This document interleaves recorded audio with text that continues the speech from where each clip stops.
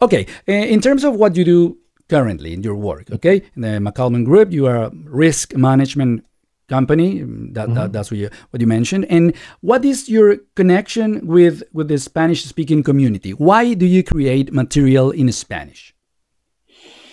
Well, I guess, this was happening prior to my joining McCalman Group, so it wasn't anything that I did per se. But in general, I would say because much of what we do is geared toward trying to educate employees on the things to do and not to do to avoid legal risk issues. Again, I'll mention like discrimination or sexual harassment, things like this. So we try and make training modules with videos that show people this is what's going on, here's what to avoid, try not to do this, encourage you to do this kind of thing.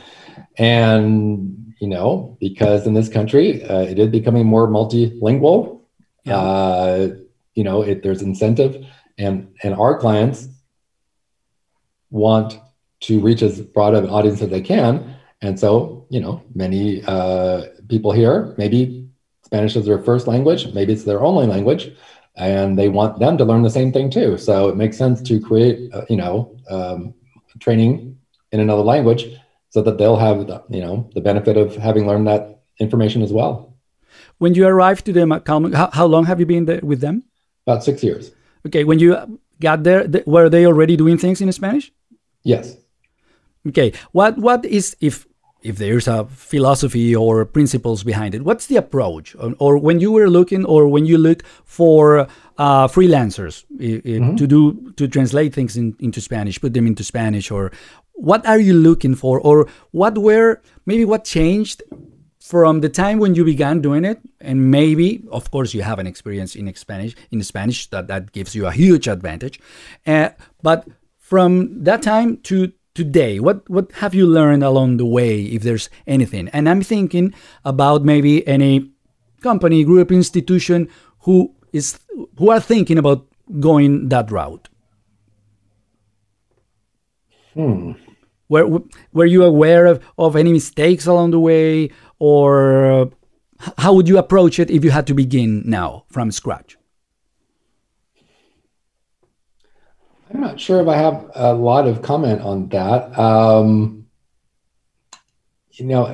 don't really know exactly how the Spanish modules were made prior to my arrival. Yeah. Because to my knowledge, nobody, we're a small company. And so I know everybody, and I don't think anybody else speaks Spanish. So I don't know who they sort of relied on to make that happen. Obviously, I don't know how that happened. I haven't really asked about that. Now that I'm kind of oversee doing that, as I mentioned, we hire a translator. We have one translator. I think she's from Venezuela, I believe, and does a great job. So I get the information from her, and then we have narrators such as yourself who do that. Yeah. And then I have a video editor who does the actual production of the videos, and he was in Argentina, now lives in Spain. Much like you, I think his family was from there, but he was out of the country. I think he grew up there, but his family originally was from Spain. Now he lives there again.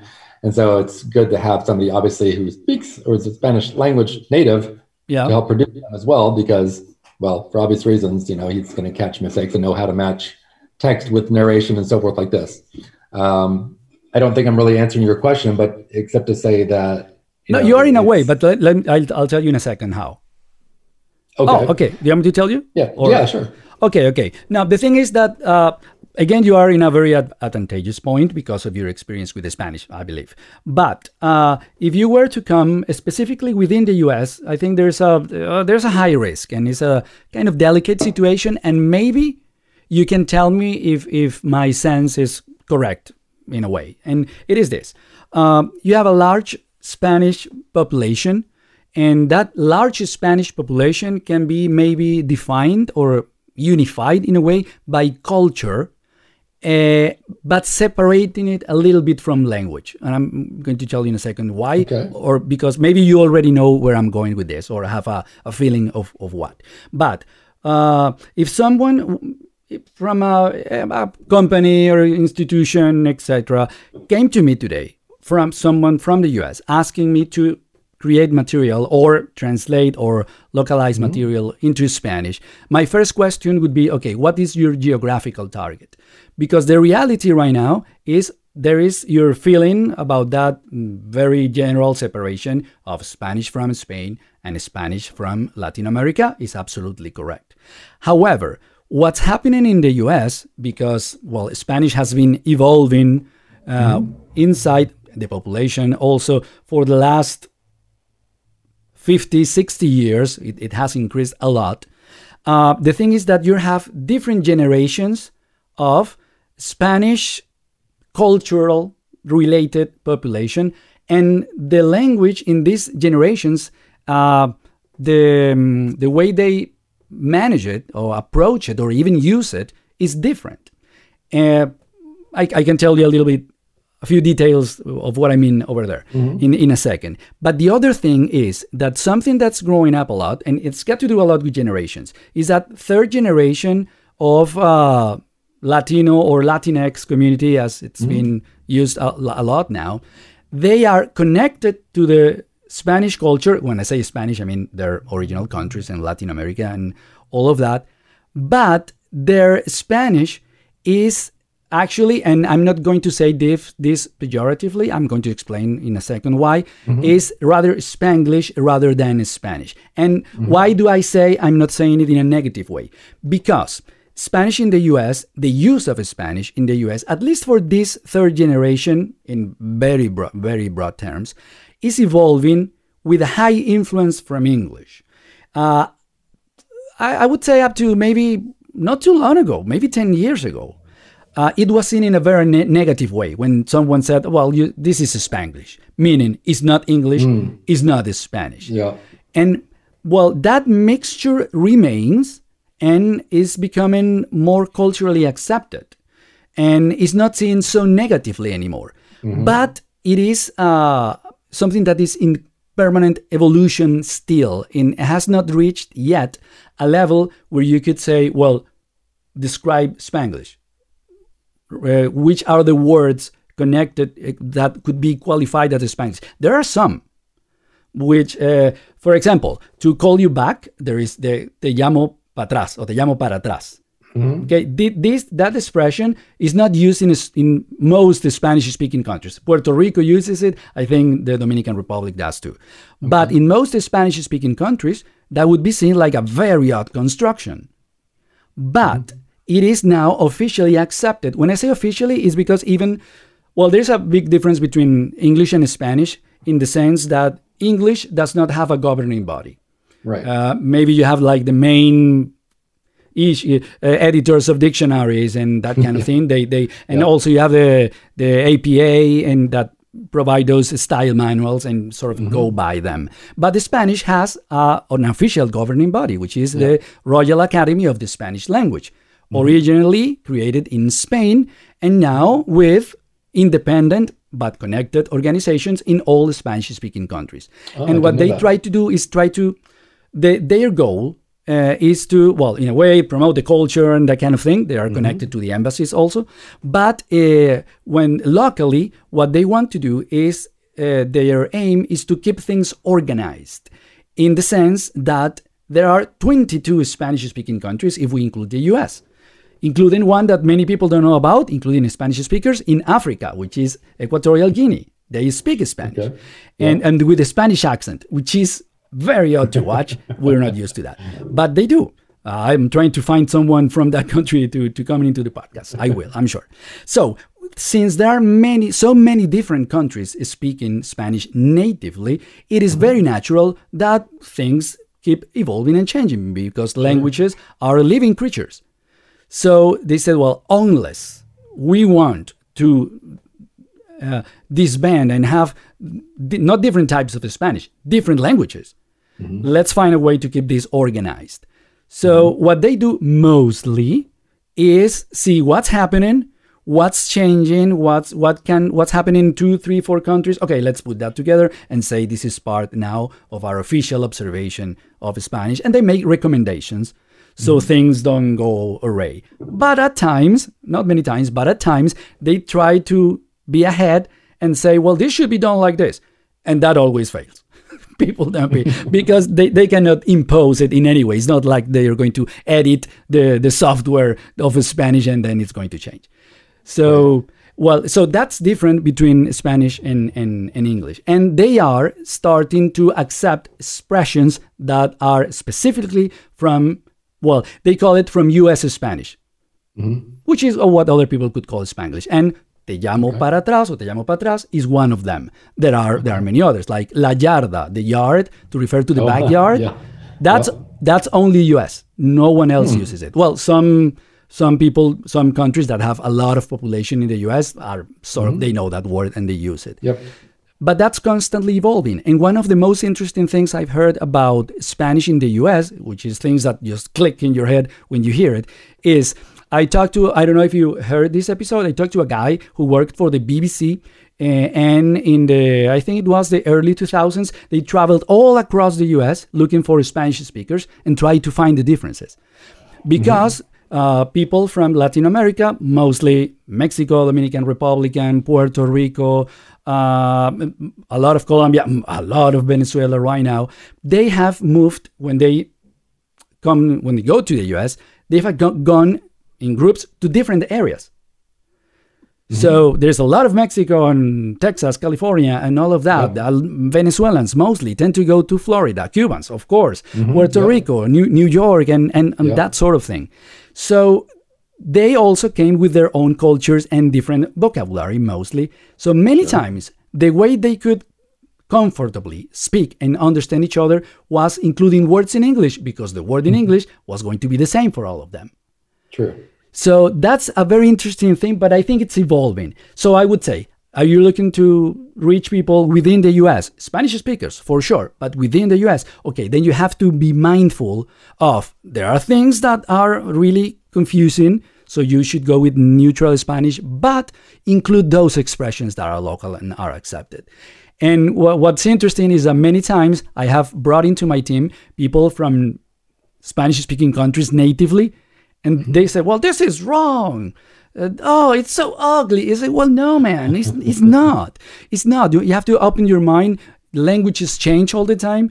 And what I always tell them is the story of the word murciélago, which is bat in Spanish, a bat, because that word is wrong. The original word was not murciélago, was murciégalo, because it comes from a blind mouse in Latin. And then at some point, people started saying it wrong and saying murciélago. I'm sure those people were made fun of. You are wrong. And now it's the official word. And the other one sounds wrong. So, but anyway, so that's what I would say. Think about, because Spain is different if you're trying to reach only Spain. Latin America, if you're going international, you need to go neutral Latin America, which is a media language rather than other thing.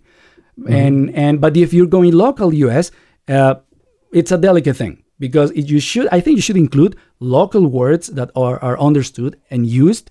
But at the same time, it's difficult for many young Spanish speakers or from Spanish families, Spanish Latin American families in the US, because they have a family, many times, a family level of Spanish.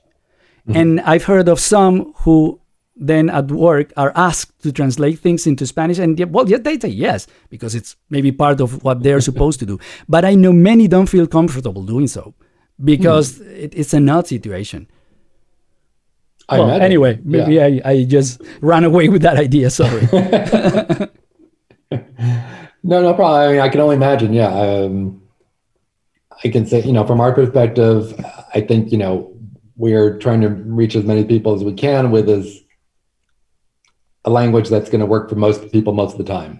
Obviously there's always going to be some phrases and some words that maybe some people might not know if they're from certain cultures, or maybe their Spanish is more Spanglish, as you mentioned.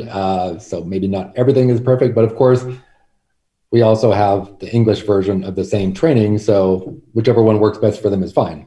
Individually, they can choose? Well, without getting too technical, they pick which language they want for their on the site that they're in. Yes. And then it'll automatically provide the training in that language that they choose depending on what they chose. But they can switch it if they want to. That's very good, because there's another nuance. I'll try to don't talk too much. There's another nuance, and it is that many people from Spanish heritage, they do appreciate the language, but maybe they can understand the language and talk about it, but they feel more comfortable with English. So having the option, is also, I think, a very good decision. So I think you're doing well. And also, we've never spoken about this because, well, it's a delicate thing. But the material I have received from you to do the voiceover is good. If it wasn't, I would have told you. And because it's a delicate situation, and I've gone through it, and some situations have been very uncomfortable. But it's not your case. So I commend you for that. Thank you. I mean, I'll reiterate, we have a translator, maybe it's from Venezuela. You are doing the narration. You're, from Venezuela / Spain. Yeah. The video editors from Argentina, now Spain. So, there's a mix of, Spanish speakers there. So I think on the whole, hopefully we'll catch most mistakes or errors along the way, because there's a set of several eyes seeing it, with different perspective on Spanish. Yeah. No, it's good. But what I said is, well, sometimes I've gotten things that are difficult to read, or maybe I cannot do this. But it's a difficult thing to say to a client, because what they think is that I'm trying to get the translation for my team and do it myself. So it's a delicate thing. Yeah. And particularly, I would say within the U.S., because of that continuously evolving in picture and all those Spanish speakers and people from culture, from different cultural backgrounds. So, but from my point of view, you're doing fantastically. So, well, congratulations. That's very kind of you. Thanks, Michael. Thanks so much for taking the time and having that feedback from you in a way, from your experience living in Costa Rica, which of course is one of many Spanish speaking countries, but it also give me, and I hope the listeners, the opportunity to also know that even though the sense from outside could be that Latin America or Spanish speakers or Latinos, it's normal to see them as one unified group. Mm-hmm. It's so many countries and so many different experiences and different populations from all different parts of the world who have migrated to Latin American countries, and they have a strong influence, like the strong influence of Italians and in Argentina, and Germans in Brazil, and people from Spain all over. I mean, the language is there, but so they're very different people. But at the same time, every time people from different Latin American countries get together, there's also that sense of connection. So, I don't know, I enjoy it. So thanks so much for sharing your enjoyment of it as well. Oh, well, thank you. It really is a pleasure. I really enjoyed talking to you, and it's kind of a passion of mine, and I really, appreciate the language and think it's really fun to learn and to try and, use what I can. So anyway, thank you very much. Muchas gracias y pura vida. Pura vida.